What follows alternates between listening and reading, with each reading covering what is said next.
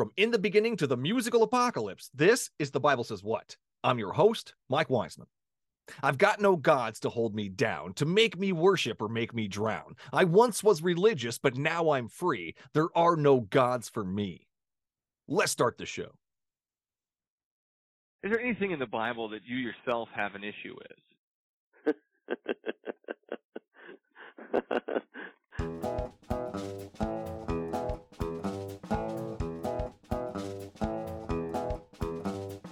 Okay, so it took you reading the Bible to realize that those things were bad for you? Yeah, it actually did. I didn't figure this out on your own?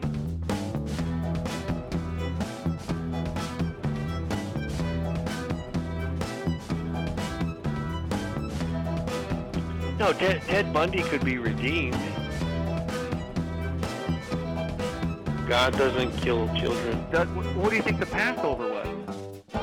Yahweh sets up a whole system in the Old Testament where you slaughter animals just so he's able to forgive you.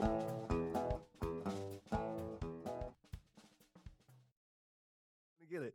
Today's special guest is Christian author, podcaster, and speaker Mary DeMuth. Welcome to the show. Thanks so much for having me. It's great to be here. Thanks for coming on. Thanks for taking the time. I know we've been back and forth for a long time now, and we're finally getting to talk and have this conversation. I'm very excited. Tell us a little bit about you and what you do and your new book. Yeah, I do too many things. I am a literary agent, an author, speaker, podcaster, artist. Wow. And gosh, there's probably something else I'm forgetting, but I'm doing all those things. Primarily, I'm a literary agent. And my latest book is called Love, Pray, Listen, Parenting Your Wayward Adult Kids with Joy. And that came out this fall. Huh. Awesome. Thank you for that. So tell us a little bit about that book. Dive into it just a smidge. What it's about, why you wrote it. Yeah, I wrote it because I, a couple years ago, encountered a lady in a prayer team that I was on, and she had adult kids that were breaking her heart. And that makes sense. I mean, if they're doing things that you don't like, it would break your heart. But her joy rose and fell on what her kids were choosing to do and what they were not doing. And I just kind of made a little vow. I know you're not really supposed to make those, but I made this little kind of internal decision to, yeah, there we go. To not do that. And then consequently, a couple of years later, my kids got old and they left the house, and then they had their own opinions about things and did their own thing. How dare they? And darn it. And so this book was a result of that. I truly believe that we can have an amazing amount of joy, no matter what our adult kids choose to do. Interesting. So dive into that a little bit more. Like, what was it specifically you had an issue with that your kids were doing? Well, they're all just making their way. And so some are, deconstructing their faith, which is hard to watch. And some are making decisions, about relationships that will affect the rest of their lives that may not be good decisions. We've all been there. I don't want to be specific, but which kid did what, but those kinds of things. Gotcha. Yeah, no, yeah. We all make those mistakes when we're younger, and no matter what somebody tells us, we just, my mom's told me several things throughout my life. I'm like, man, I should have listened to that one. What was I thinking? Oh man, she knew better. Mama knows best. Just absolutely. So love, pray, listen. Also, I really want to dive into your beliefs too, but I want to get into the love, pray, listen. Why those specific title? Well, that's a title for all of us, actually. It's not just for parents of adult kids. I really believe that in the climate that we're in right now, we're lacking love, we're lacking prayer, and we're certainly lacking listening. We're saying a lot of things, but we're not listening. But in the context of having adult kids, those just seem to be the things that I was seeing as problems with parents and their adult kids. They weren't listening. Instead of praying, they were complaining. And instead of loving, they were constantly judging. And not that you can't, there's a line Kids. there, of course, but the thing is that they're over 18. And so at that point, you don't have that authority in their life anymore to say what you're doing is wrong. if they invite it, absolutely share your opinion. And I wouldn't want to ever tell a parent, never share your opinion, but because sometimes love is sharing an important opinion. So I'm not True. saying that, but I think we need to err on the side of waiting to be invited into the conversation. Thank you for that. Well, what is love to you? Well, the whole book is structured after 1 Corinthians 13, the love is patient, love is kind, Yes. those verses. And so I basically spent the book exegeting that passage and going back to the nuances of the Greek. And what I learned, I think, was first of all, that this passage is not written for couples about to get married or staying married. This is a passage written to the Corinthian followers who are having a lot of internal problems and a lot of relational issues. Taken in that context, it makes a lot more sense for us to unpack it for all of our relationships and not just our, marital relationship. Do you think it's a pretty good foundation of what love is? Basically. It is. Yeah. I mean, it's pretty, the only other parts that I see, throughout the New Testament is, that the dialogues about speaking the truth in love. And then of course we know Jesus is love personified, but then if you look at the life of Jesus, you see him doing some pretty hard things. He also told the truth, and that was spoken in love because he was love personified. So, but that particular passage is a really nice way to unpack it, as well as the spiritual fruits in Galatians 5, because that's the first fruit. Like that's where all the fruits flow from, is love. And then love is walked out in, all the other words, that are following that. Love, joy, peace, patience, kindness, goodness, gentle, all those kind of things. So, anyway, I just think it is a good scripture to go to really dive deep into and unpack to find out what does love mean? Yeah. Patience. I like that one too. Patience is definitely part of it. So let's dive into that a little bit. I want to go into prayer too at some point. Because it's love, prayer, and listen. I kind of want to tackle all three of those topics today a little bit. So as far as Yahweh is considered, do you think he follows? This is the fun part of the show. Do you think he follows those guidelines as 1 Corinthians? Well, he has to, because it's his nature. But I think it's excessively elevated. So he is patience to the nth degree. He is kindness to the nth degree. He is perfection in all of those ways. And so that's what I appreciate about the Lord, that he is what we are aspirational for.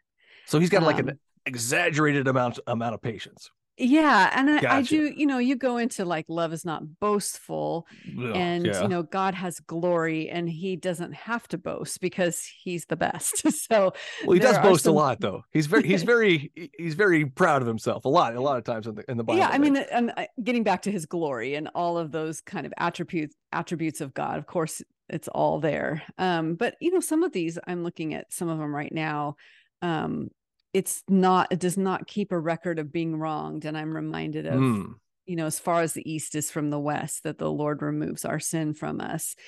And love rejoices when truth wins out. I think that is highly, that is true for the Lord. And I think that, Jesus is truth. So therefore, when truth wins out, we're seeing bits and pieces of Jesus and his will coming out. So I want to get back to that patience real quick though. Yeah, sure. No, that's the hardest one to do anyway. As far as like, there's a couple of them, but the ultimate patience here, would you consider the Adam and Eve story example of patience? Yes. That's a great question, because there was immediate judgment, obviously, but there was so much grace infused in that story. Explain. He could have annihilated them at that moment. They deserved death in the moment for what they did, but he loved them so much that he banished them so that they wouldn't live forever in that place. There's another tree. Where's the patience though? I'm not seeing the patience in that though. I'm not like they just messed up once. If my kid just Yeah, messed up yeah. once and I cursed them for eternity, you'd think I was a monster. Right. That's a good You know? question. I think his patience is above what we can comprehend. And we don't know, again, this is getting back to some pretty entrenched theology, but we don't exactly know how long each thing took. And so there could have been a longer period of time. It does say day, but I'm not sure that we're 100% sure. We're not in that position. We can't go back into the garden and figure that out. But yeah, I would say that in that case, his patience, I don't know if it was a lack of patience that's there. It's a more of his justice was greater. So than the justice of it, Yeah. Let's look Yeah. at these curses that he bestowed upon the people. This is a different one. This is curses for disobedience. I apologize. I am not looking at the right one here. This is the original curse. It's the OG curse. Genesis 3:14-20. Yeah. So the Lord God said to the serpent, because you have done this, so he's talking to the serpent. Mhm. Cursed are you above all livestock and all wild animals. First off, why is he cursing all the other animals? It sounds like he's cursing the serpent above all the other ones. Right. They're all cursed, but he's cursed more. But why curse everybody else? Because I believe that when the fall happened, all creation had a death of some sort. Wow. That there was that decay slipped in to what we had. And so you think about, it doesn't sound very patient and loving, though. Well, you think about like entropy. Like I would imagine that in the Garden of Eden, there was no entropy prior to the fall, and then entropy, and decay came in at that point. And who let it in? Who let it in? Who let the decay and death? And well, I guess you would say the Lord allowed that to happen. So because of the enemy and what he did and how he deceived, and so the bad guy did something that bad. He brought in. So the bad guy did something bad, and then God released death and destruction on people because the bad guy did something bad. Yeah. I don't know. I'm not. I don't know. It doesn't sound patient and loving, Mary. I don't know. So the way I see it, there's a lot of things with the Genesis story. I'm just going to briefly go over. I go over a lot of time. The trees is a big issue I have with it. Why would he put the trees there? It doesn't make any sense. He knows exactly what's going to happen. Why create the trees in the first place? Keep the trees on the moon if you're going to make them. Don't put them in the middle of the garden. Don't make them look like fruit and tempting to people. Don't let the bad guy in to convince them to eat it. There's a lot of issues. And then the curses and the punishments are definitely one of the big issues I have here. And the snake, he's going to curse all the snakes now. Now he's going to curse all the snakes. Like, why all the snakes? It's so sad. It's so sad. That's so mean. I'm not really wild about snakes, so it works out well for me. Well, I happen to enjoy snakes. I like all those reptiles. Yeah. But he puts animosity between the woman and him, and it's like all these things. And then he gets to the people who just screwed up once. That's all they did was one thing. And he lashes out for eternity. This is it. He has to have blood sacrifices now. He can't forgive you unless something dies. It's so weird. It doesn't sound like patient and love. And then when we go to love, I want to switch over to love. I know you're doing, you do your podcast, the prayer every day. You're on 1 Samuel, I saw. Yes. Yes. Oh my God. You just went through 1 Samuel 15.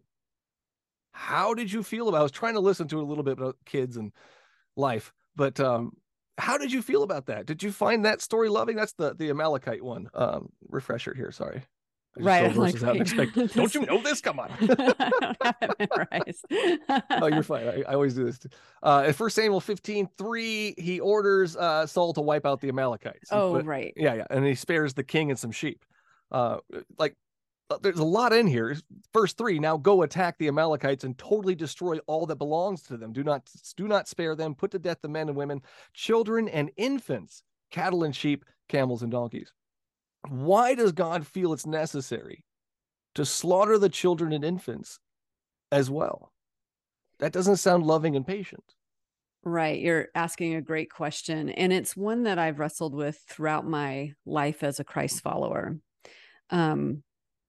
Because I don't want to just dismiss it and be like, well, and that's God. So Thank it's you. something. Appreciate that. Yeah. I get that a lot. God, he can do whatever he wants. Like, oh, come on. Well, yeah. I mean, you ultimately go back to that argument in not knowing the entire situation, not knowing the mind of God, and not knowing what that civilization would have ended up doing. I just don't know. Personally, I find it really sad and grievous to me that happened. Yeah. So I'm not without empathy or without a heart that says that seems really harsh. But theologically, I do go back to the sovereignty of God, and because I know that I, as a Christ follower, I am not, there will be some things that I don't know. There will be some things that I hold in tension and that I don't have the answer to. One of those is a personal one. And that is, since I had been sexually abused as a child, and it happened a very long period of time. Sorry. And since I'm a mom, and since if I knew that that was happening to my child, I would have intervened. Yeah. There's a tension there of, why didn't God intervene if he knew that that was going to be so destructive to me? Yeah. Obviously, any sort of sexual abuse is going to be destructive. Absolutely. So that is something I hold in tension. I say, I don't know. Yeah. The older I get, the more I understand, of course, the issue of free will and predatory people exist in this world. And, I understand all of that, and I'm getting closer to an understanding of it, but I don't have a full understanding of it. So I look at the person of Jesus. I look at how he's supposed to be the representation of God on earth. And I fall in love with him every time I look at the Gospels. So there's something I may not know, and I'm able to hold that in tension. Some people aren't, and that's okay. I have come far enough along that I'm able to say, I'm okay with not having the exact answer right now. I love I don't know, Mary. Thank you. Thank you for sharing. No, that sucks, man. I can't even imagine. I do want to press a little bit on it though. It kind of goes in with the prayer. Were you a Christian at the time? No.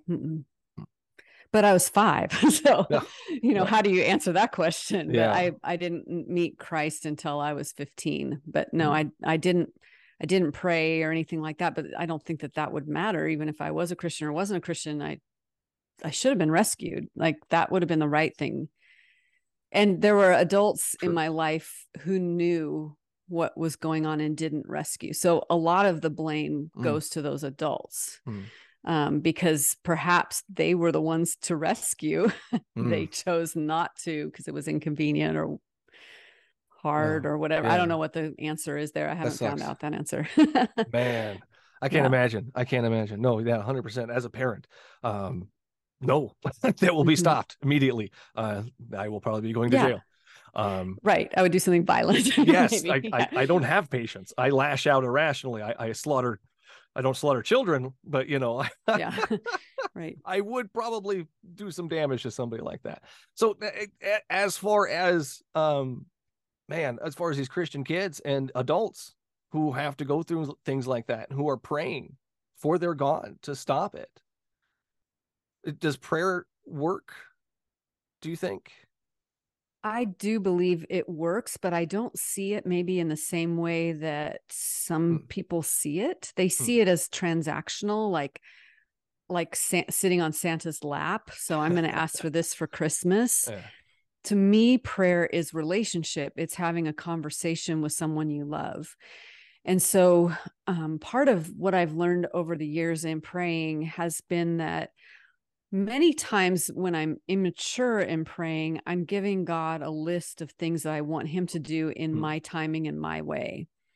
As I've grown more mature in my faith, I'm allowing God, I mean, he can be God, so he can do whatever he wants, but I allow for the idea that God is wildly creative. And as I've seen him answer my prayers over the years, Mary, almost all the time.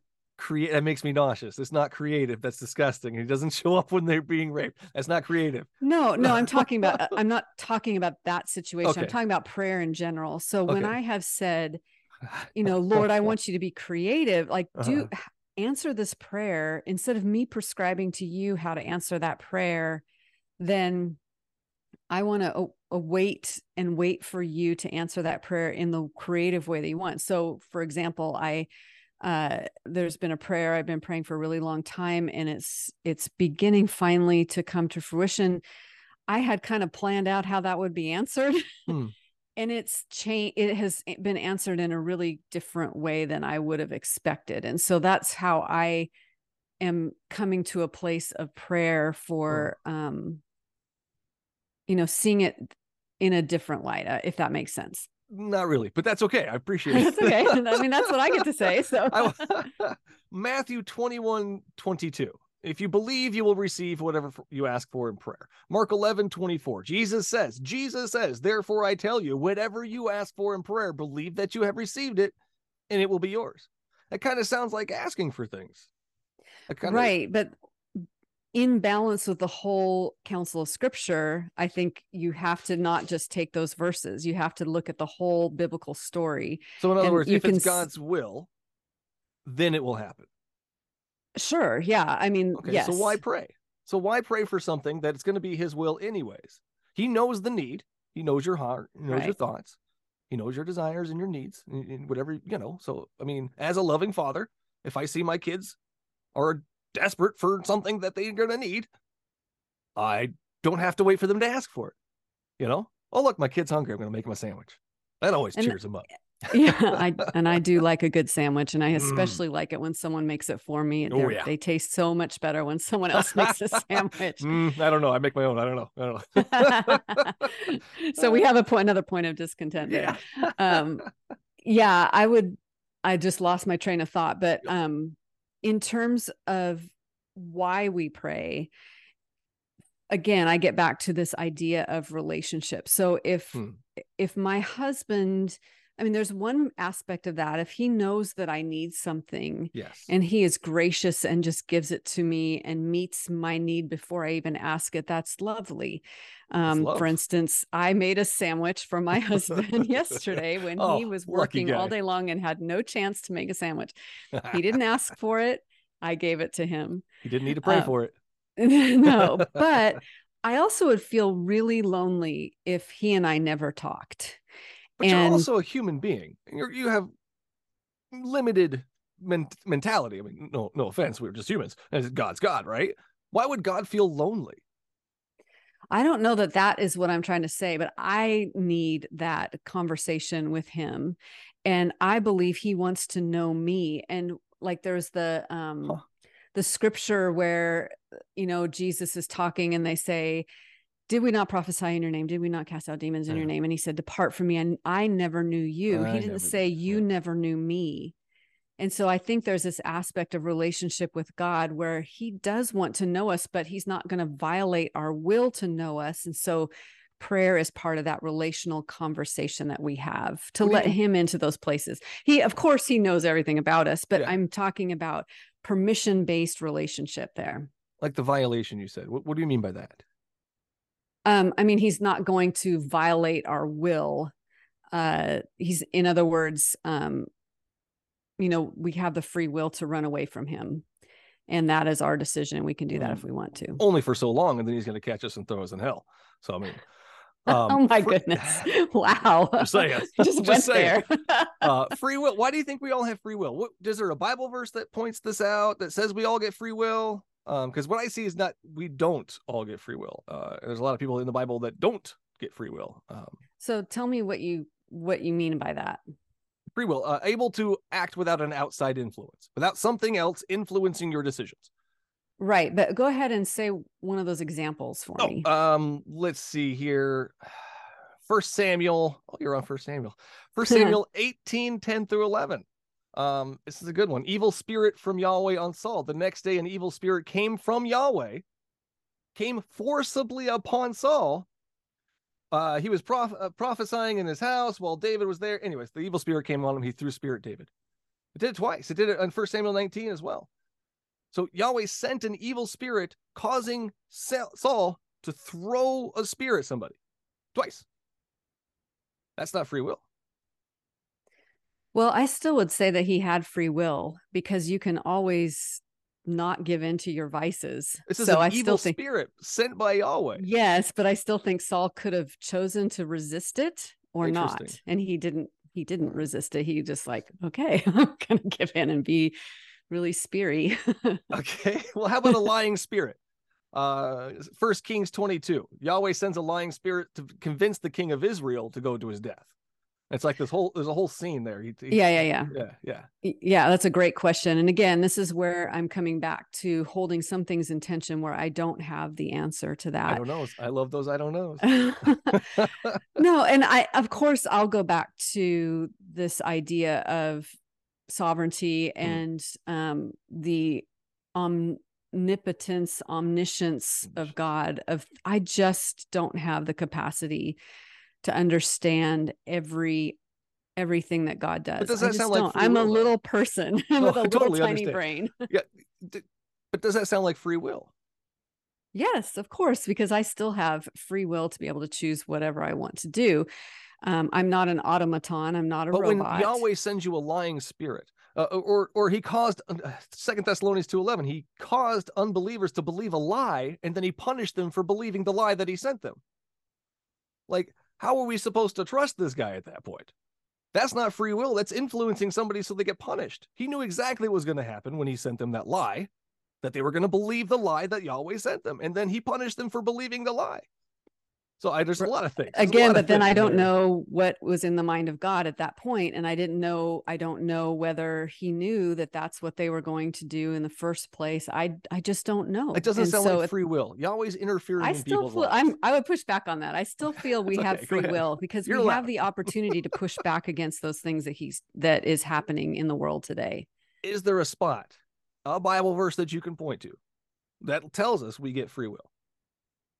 I can't think of one right off the top of my head, but I'm sure there are some. When you find one, you let me know. Okay. I've yet to find one. My whole free will list here is missing something that says everybody gets free will. That's what I'm missing. I'm still missing that. That's fine. Prayer, we tackle prayer a little bit here. Oh man, prayer.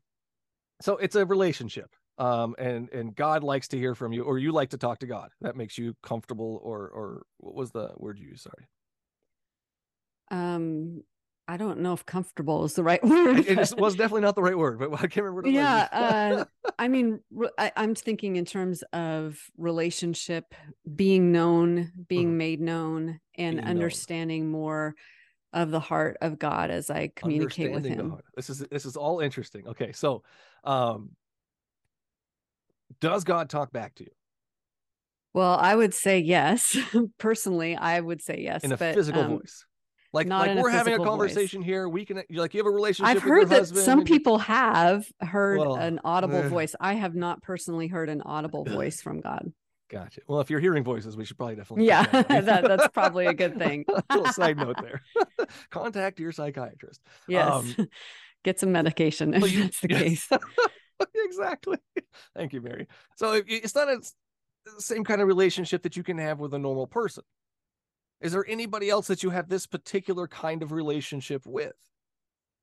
No, I mean, I think I'm a novelist as well. And so in one of my novels, I get to play God, and I have a grieving spouse going to the grave of their spouse and having a conversation with them. So I think in that sense, that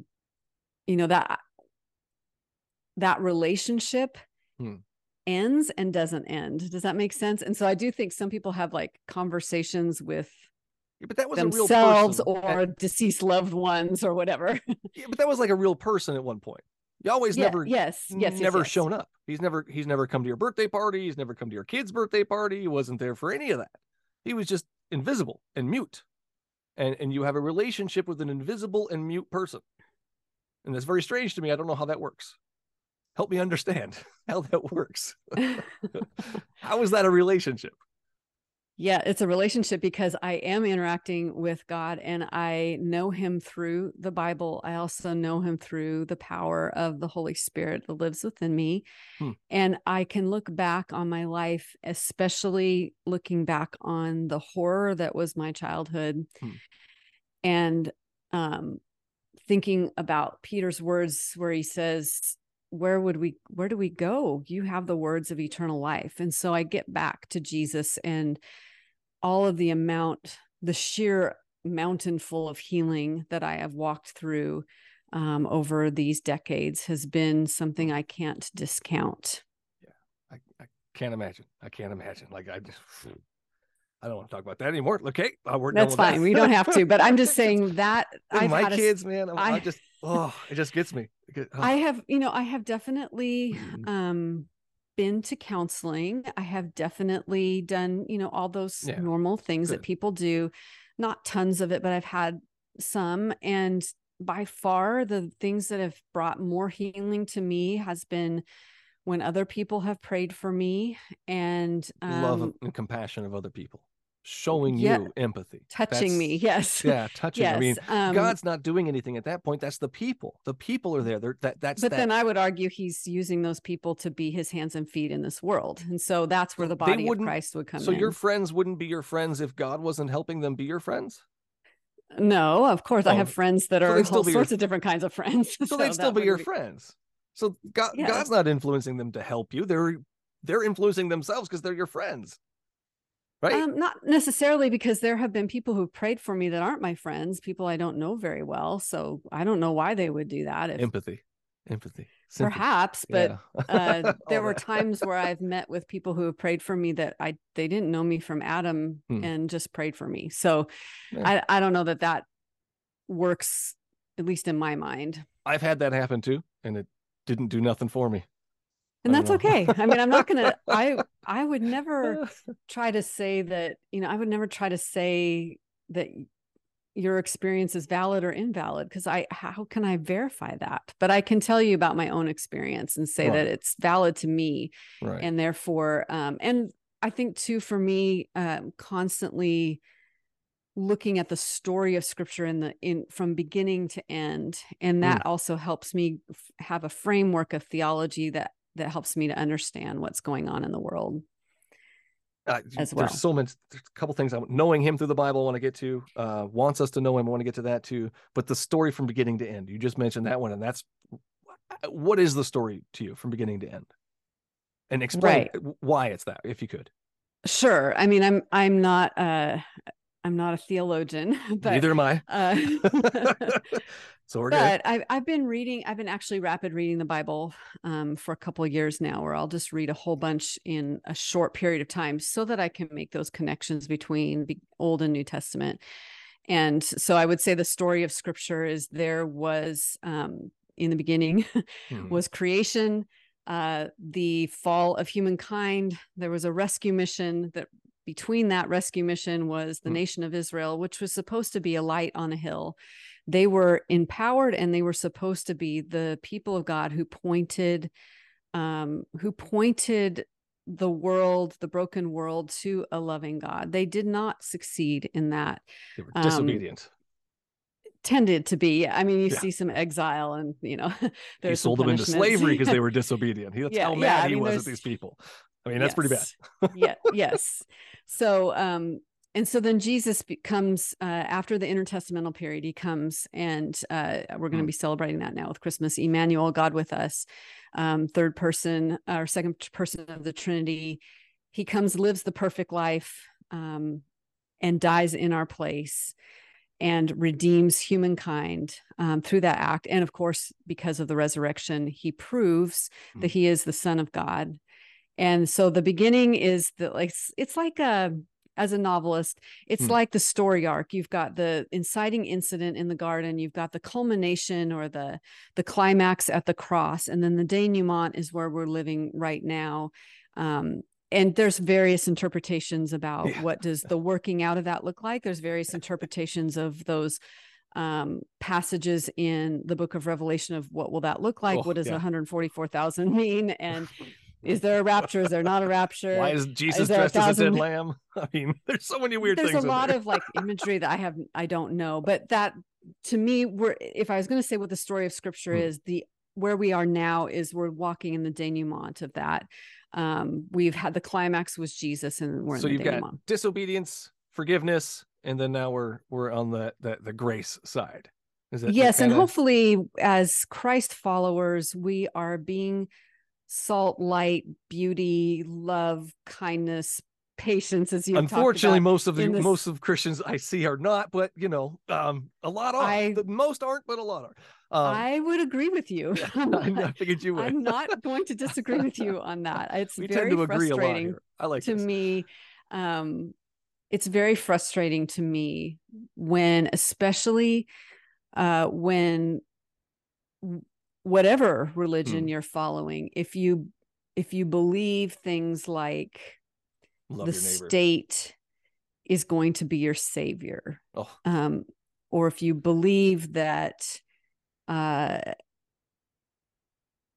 I'll just say that. Yeah. We'll stop there. That's good. So the story arc, I want to go back to that a little bit. So what I see Okay. from the story arc is God's mad at people for doing things that he doesn't like. That's the whole Old Testament. Stop doing it, and they continue doing it. Stop doing it. I'll kill your kids. I'll send you to slavery. And he's still doing it. They're still doing it. So he needs bloodshed to forgive them for all the things that he doesn't like them doing. That's what the whole Old Testament is. Slaughter this, slaughter, which shows slaughter, the slaughter. seriousness of sin and a holy God. And so there is blood. How does a holy God require bloodshed for forgiveness?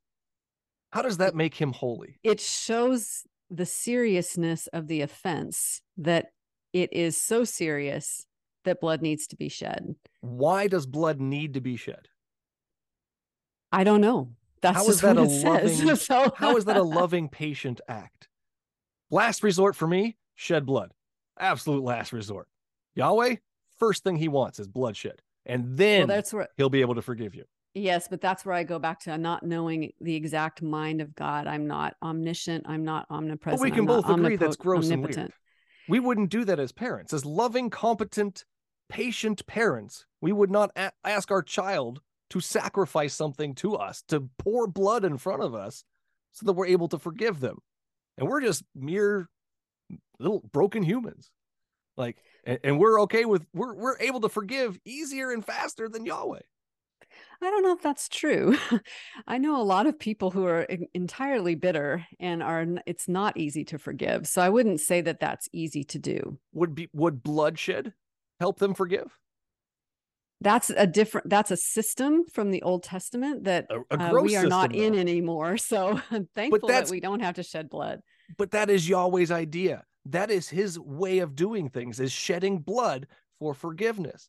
And we can both agree that's gross and not beneficial to society. I don't agree that it's gross. I would say that this is part of the system that he has set up to show how egregious human sin is. And so I guess we will have to agree to disagree on that. So my non-belief is so egregious to him that something has to die. And that's perfection. Well, I wouldn't say he's asking us for, now that I'm living in an age of grace, I wouldn't say that he's asking me to be perfect. Well, he's asking me to be faithful. Well, if you're not faithful, what's going to happen? Well, I still am He's going to burn you. He's going to burn you forever. It's what hell is. It's like a special torture place set up for everybody. All right. So the forgiveness We're going to disagree on a few things in this conversation. We'll get there. Of course. I like the stuff we do agree on, though. We're doing pretty good with that. As far as the forgiveness, though, I mean, you've got to have some kind of, I don't know. It's just so weird to me that you're okay with slaughtering innocents. So we go throughout the whole Bible, right? We go the whole Testament. He's asking for women to slaughter doves and stuff because they have their monthly cycle that he gave them. He's asking men to slaughter rams and stuff in front of him and put the blood on their earlobes and it's like, why? It's so weird. And then he's like, no, you know what? None of that was ever good enough for me. I need something even more better. I need to create myself and then kill myself, and then I'll be happy and forgive you. That's the way he did it. Would it not be easier and less violent if he said, you know what? I want you to show me that you are truly sorry, and I know your heart. And if you're not truly sorry, then I'm not going to forgive you. Why does something have to die in order for him to do a simple thing like forgiveness? Well, I would argue that forgiveness is not a simple thing. And for him, it should be. He's an all-powerful God. He's perfect. So forgiveness which he should be cannot super dwell. easy. He cannot dwell with people who are not. So Right. So there has to why create be people you a can't shedding dwell of with? blood to do that. And I would also say that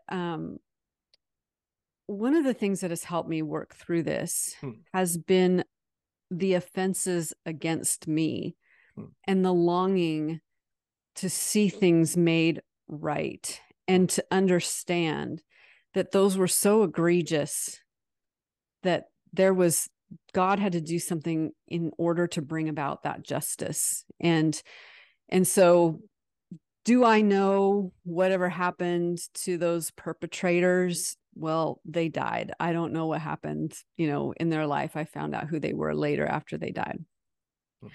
But there is a solace in knowing that a God who knows all is going to perfectly judge those who have been excessively harmful in this life. But then again, I don't know. I mean, I don't know I don't know those two men's hearts. I don't know if this was, have they been perpetrated again? I mean, I don't know the whole story. Were they saved? Are they in heaven? I have no idea. I have no idea because I didn't know them. What if you meet them in heaven? I don't know. That's so weird. Let's not talk about that. We're done with that. Yeah. Sorry. I keep going back to this. I know it's okay. I think there's something that has been. It's a lot. You went through a lot. 100%. Yes, exactly. And so there is, I think there's the tension for a victim. There's the tension of why wasn't I rescued? But then there's the tension of I want justice. So you've got those two things going on at the same time. Just to be honest. I mean, that's just an honest answer. That's all I ask for, Mary. I appreciate it. Before we get out, I wanted to close on the whole know him through the Bible. Mm-hmm. Now, is there a specific spot you want us you have that shows him more or the most? What's the verse that you can think of to show God who he is? Show us who God really is. I wouldn't say a verse. One of the things that I love to do, besides rapid read the Bible, is just to go through the Gospels and look at Jesus. And so that to me is probably the Sunday school answer for you, is to read the Gospels. Those are the places where I'm seeing uncanny beauty and the healing of the broken and the deliverance that happens, the feeding of people who are hungry, the raising of Lazarus. We see Jesus raising little girls to life. And the woman at the well, which is I wrote a bit of a part of a book about her and how Jesus has the longest conversation with anybody recorded. Now, I'm sure there were longer conversations that happened, but in terms of recorded New Testament conversations, his longest conversation, his longest theological discourse is with the woman at the well. And they have this fascinating interaction. And I just keep falling in love with Jesus every time I read the Gospels. Do you like the happy feel-good stories about Jesus? Well, I mean, it's never fun to read about the cross. Yeah.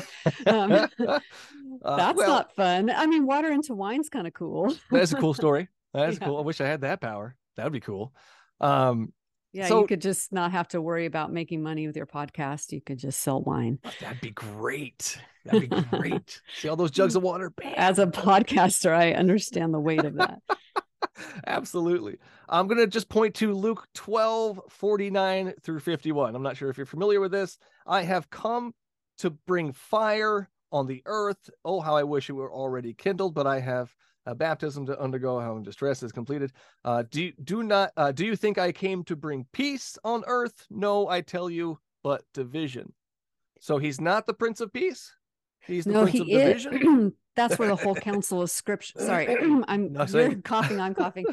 That's where the whole counsel of Scripture comes in, because we do know if you read through the Beatitudes, he talks about blessed is the peacemaker. So weird. So there's a tension there, and this is where reading the Bible in tension is important.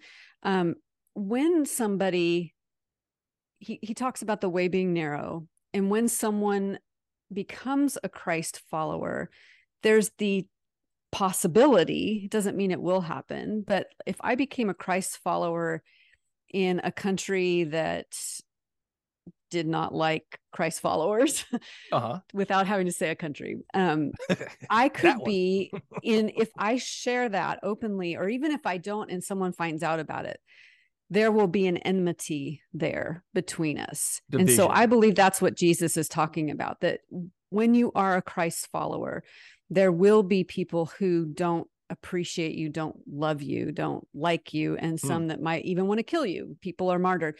Now, I'm not saying that's exclusive to Christianity. I think other religion, and opposite ways too. But I'm just saying, I think that's what he means by that particular passage. And I experienced that in my own life as a Christ follower. There were people in my life that were not happy with it, and it brought discord, even though I did my best not to be a contentious person or, try to push something on anyone. But let's go two verses it's just a tension that's there. If someone has a different belief than you, sometimes that tension will come up, and almost always, at least in my case, and again, I'm not going to speak for the whole wide world because I'm only one human being. At least in my case, it was brought on from the outside. Like that contention came from somebody else. Yeah. Not by me trying to, proselytize. Yes. That makes sense. Luke 14:26, just a couple chapters above there. If anyone comes to me, this is Jesus talking again, and does not hate his father and mother, his wife and children, his brothers and sisters, yes, even his own life, he cannot be my disciple. Right. And what he's saying there is that he should be the first allegiance above all. Everything else should look like hate in comparison to your affection, your love for the Lord. Wow. And so that's where I have landed on that passage. He really wants you to love him. Holy cow. Well, he created me, so of course he's going to. My parents created me, and I'm not going to worship them and bow down to them and think that they deserve your more love. Your mom probably wants you to, though. I don't know, maybe not. That's weird. All moms want some sort of worship. It's true. You're here to hear, folks. I don't see that as a good thing, though. I don't see that as what you just said. It's you've got to hate your father and mother. That's a big difference there. It's hate. I mean, that's how much you're supposed to love God. You're supposed to hate your family. Well, doesn't sound very good to me.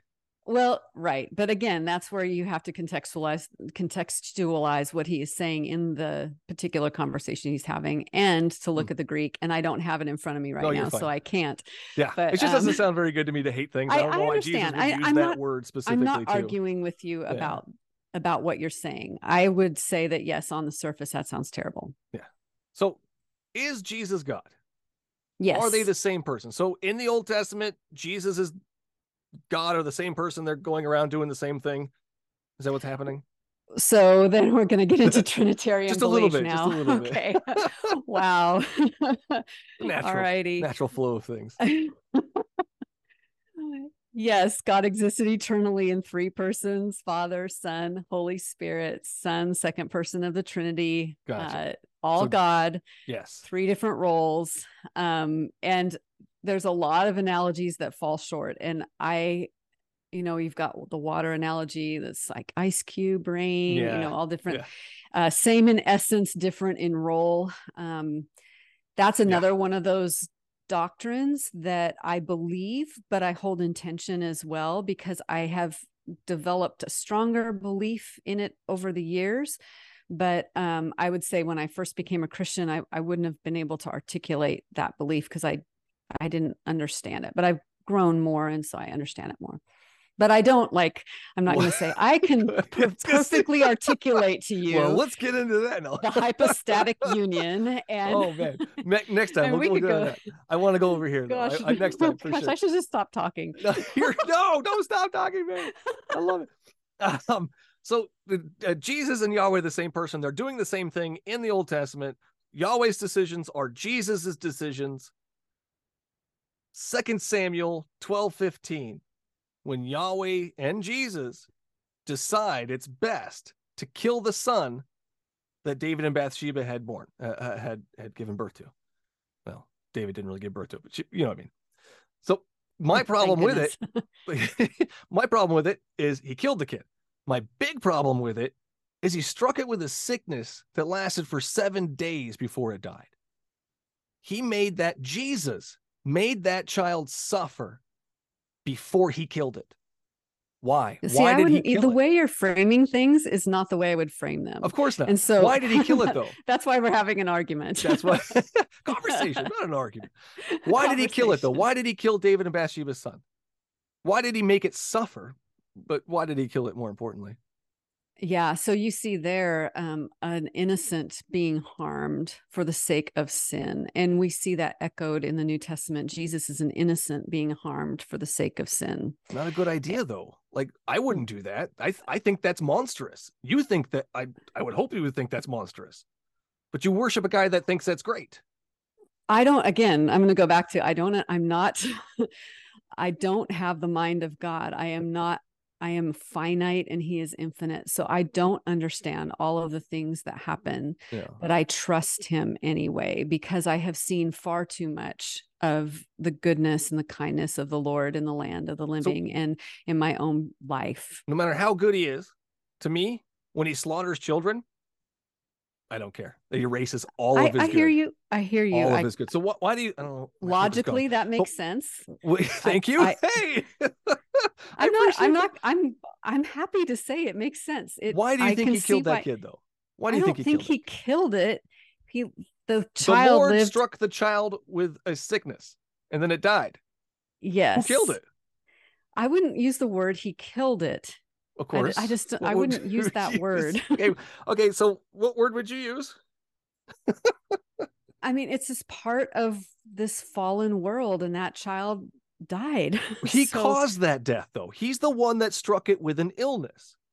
The kid didn't give itself an illness. David didn't give it an illness. Satan didn't give it an illness. Jesus did. Jesus gave that child an illness. It died 7 days afterwards. So why did it happen? And if you read on in the verse, it's because the enemies of Yahweh showed contempt towards Yahweh. So Yahweh, Jesus, slaughtered the kid. That's his reasoning. I think your reading of that is different than how I would read that. 2 Samuel 12:15. Let's go to it. Do you have your Bible with you? I love this part. This is my favorite part. I'm not sure if you love it or I do. Sure. We're talking the same language here. I'm not sure love is the right word.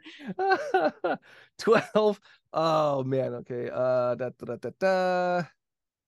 Then David comforted his wife. I think it's actually verse 14, chapter 14 here. This is the best part. We play some fast music or something. Oh man, I'm losing it. I had a piece of paper on my wall. I did release a book this year called "The Most Misunderstood Women of the Bible," and Bathsheba was one of those. And I did take a look at these passages. Yeah. Mm-hmm. She actually found a loophole somewhere, so she didn't die. I'm not really sure why. It doesn't actually say what it was. Well, she didn't do anything wrong. Why would she be punished? She didn't do anything wrong. She slept with David. That's sex out of. She didn't. No, she was raped. She did nothing wrong, and Scripture never condemns her for it. I would have to agree with you that she was raped, but yes. She was raped. She was absolutely raped. The Hebrew word in that passage was the same word used for rape. And the word used for the men who went to her house to take her to the palace was basically forcefully taken. So she was not at fault. In fact, in the genealogies of Jesus, when she is listed in the genealogy, she's not listed by name, but she's called Uriah's wife, therefore showing that, just kind of another jab in there that she was the wife of another. And David took her. Yeah. Sorry, I'm still looking at this. I am almost there. I swear it's right here. I don't know why I'm not finding this. This is so frustrating. I had a thing on my wall and I took it down and now I misplaced it. Well, that's the thing. When you take something off your wall, then you'll never find it again. It's done. Oh my God. But read that story again. It starts 2 Samuel 12 and read it all the way through there. It does explain to it in there. I don't have time to read through it right now, but go through all that. No worries. But it just doesn't make much sense to kill a kid for that reason.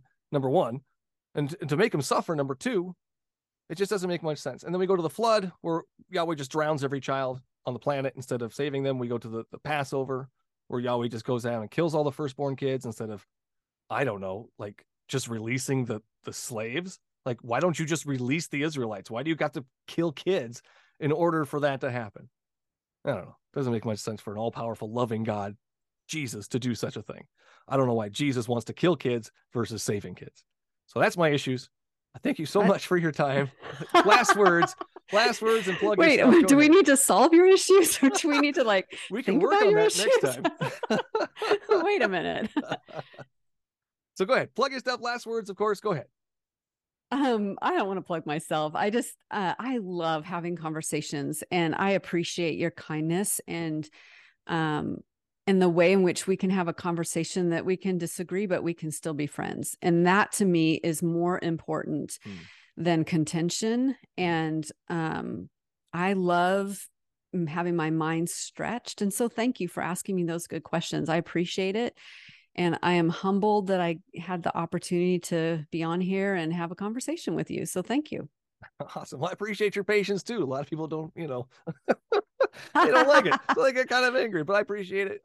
Stay I'm not angry. I like having these conversations. And so it's good to do. And I'm thankful that I'm glad there's people asking good questions. So thank you. Thank you. I'm glad we were able to finally do this. Yes, after months and months and months. We'll have to plan a 2 maybe next year sometime, but for sure. Thank you so much. Thanks for your time. Stay safe out there, and we'll keep in touch. Okay, sounds good.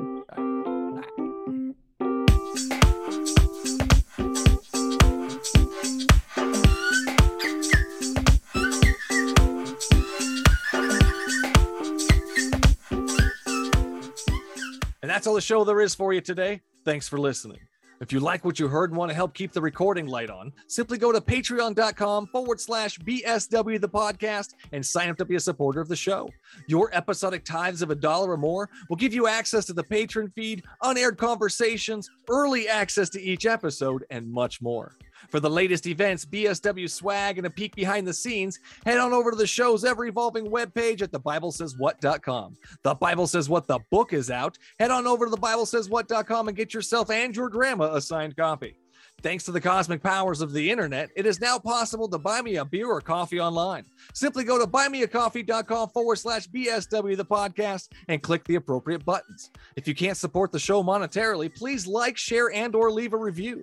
As always, you can find me at the Bible Says What Facebook, YouTube, Twitter, or Instagram pages. You can also reach me at bswthepodcast@gmail.com. And no matter which platform you use to listen to your podcasts, don't forget to hit that subscribe button so you won't miss out on the next episode. Until then, would you kindly pick up your Bibles and read them?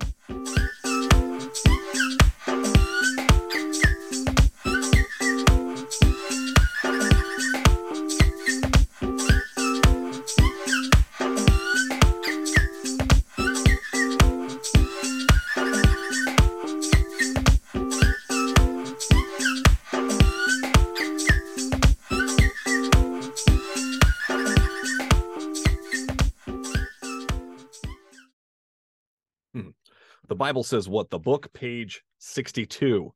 In the end, both of Lot's daughters became pregnant by their father. Genesis 19:36. Fucking disgusting.